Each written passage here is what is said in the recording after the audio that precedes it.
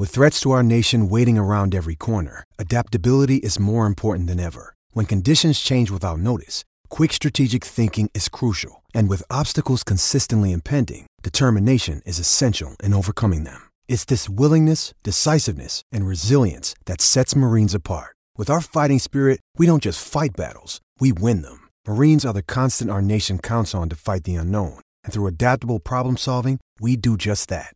Learn more at marines.com.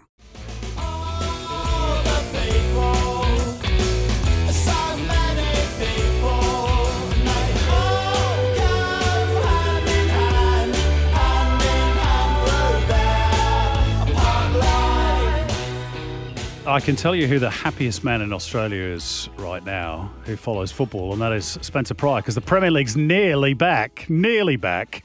How are you, Treacle? Can't wait, mate. Because I'm a bit excited because we have had a wonderful World Cup. It has been phenomenal, but it's time to get back to the proper football.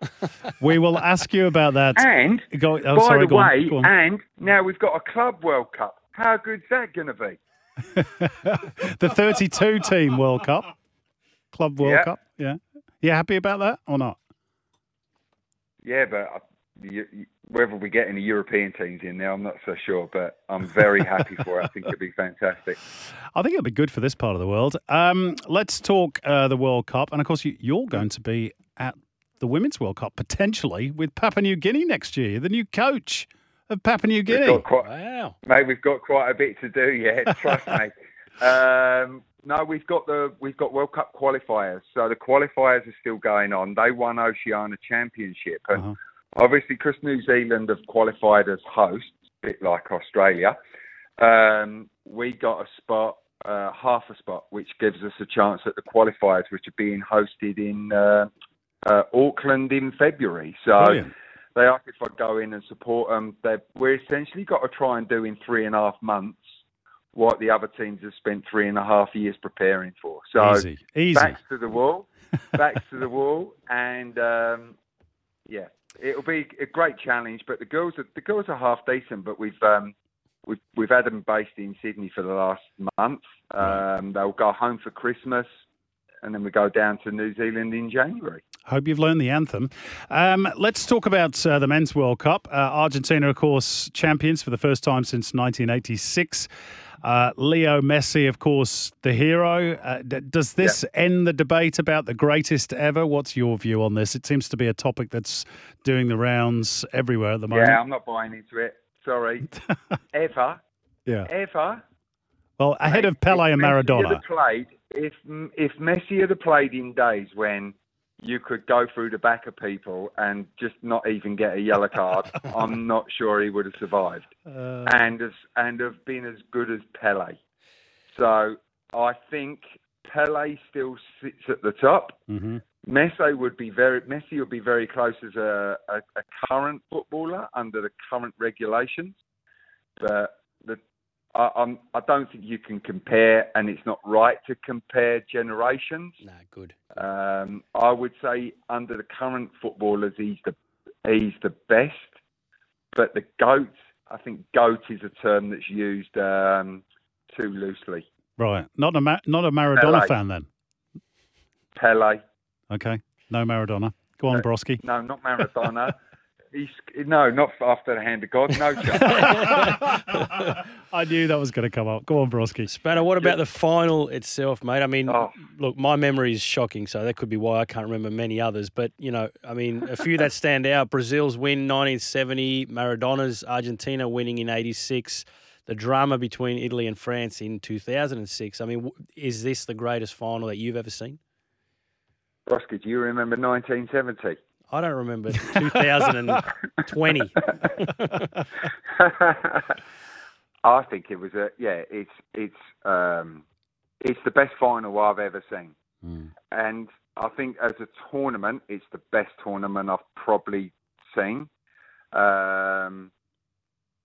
If we take out, if we can get away from the politics of the human rights and the stuff that's gone on off the pitch, it's the best football tournament that we've seen. Given that it was played that it's played during the winter period for the European teams, they're at their peak fitness. The other teams have just finished. We don't have that month where teams are all out of season and they're preparing. It was full on. The football was epic. From a football side, Argentina just smashed them for the start. France just showed real resilience, and I think across the tournament, the right team won. Everybody wanted it to be Messi, and everybody got on the Messi showboat. I think from day one, they were the most dangerous team in the tournament. The Socceroos had a great game against them. Let's be fair, but they were the outstanding team of the tournament. They really were. They played great football. I saw England got the Fair Play Award because they only had one booking. At least we won something. Mate, Argentina had about 16 bookings. So they were tough, resilient. They knew how to win. They weren't afraid to put tackles in, and they were dominant with the ball and without the ball. Can you tell that Spener was a central defender back in the day? Hey? We didn't get enough yellow cards. I'll tell you how good a tournament it was, right? My daughter, the youngest one, she has hated football. She's a basketballer. But now, she said to me the other day, she said, Dad, I love football. I love it. I've watched all the games in the World Cup. That's what this game's about, right? That's the magic of it, and that's what a tournament like this can do. So I've converted one of my own into now a football fan, which means it was a great tournament. Brilliant. I want to ask you about the penalty shootouts. I don't know if you've seen, there's a thread on social media today that has basically broken down every penalty faced by Emiliano Martinez, the Argentina goalkeeper. It's quite brilliant. And it shows that before every penalty, he did something just a little bit different to try and gain the psychological upper hand. And it's fascinating stuff.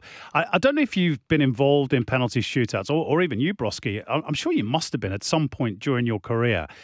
Did you go into this depth of detail, or was it a different era back in your day?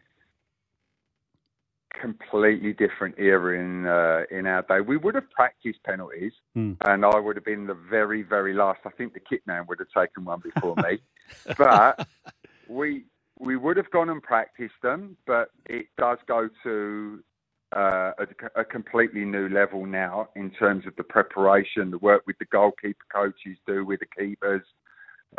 Sports psychologists are doing different things, preparing players and preparing goalkeepers completely, so they're ready for the moment. And look, across the tournament, it was always so close. There was always a chance it was going to go to penalties anyway, even though it was such a thrilling final. It was kind of meant to be that it would come down to penalties, right? And the minutest of details in terms of preparation, they wouldn't want to go into it now. Given the money that goes into it, they want to make sure all those bases are covered. So, we wouldn't have done it in our day. Not to the level it's done now. You'd have just stepped up and wellied it. Let's finish off by just talking very briefly about the restart of the Premier League. Of course, it gets back underway on Boxing Day, I think. Arsenal are 5 points clear, but they've lost Gabriel Jesus, who's had surgery after an injury picked up at the World Cup. How damaging could that be potentially? I think it's going to take a few weeks, Simon, just to work out who's what and where, right? So players are all going to come back in. They'll rest players.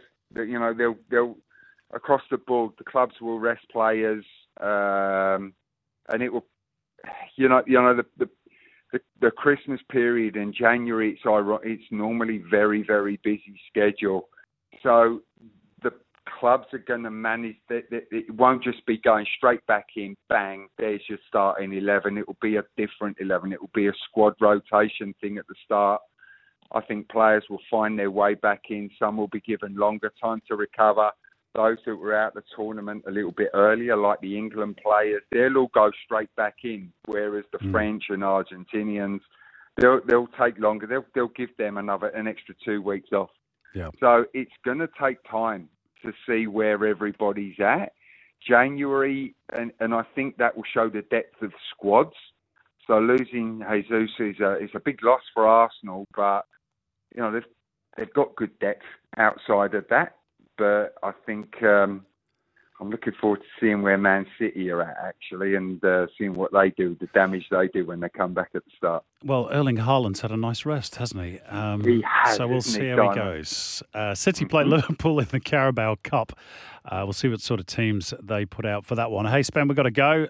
Thanks, mate. We're back to normal next week, talking about Premier League full-time. Can't wait. Take care, guys. Lovely to talk to you. Cheers, Spencer. Mate. That's Spencer Pryor. Off to another quick break. On the other side of it, we will talk women's football with Alicia Carnabas.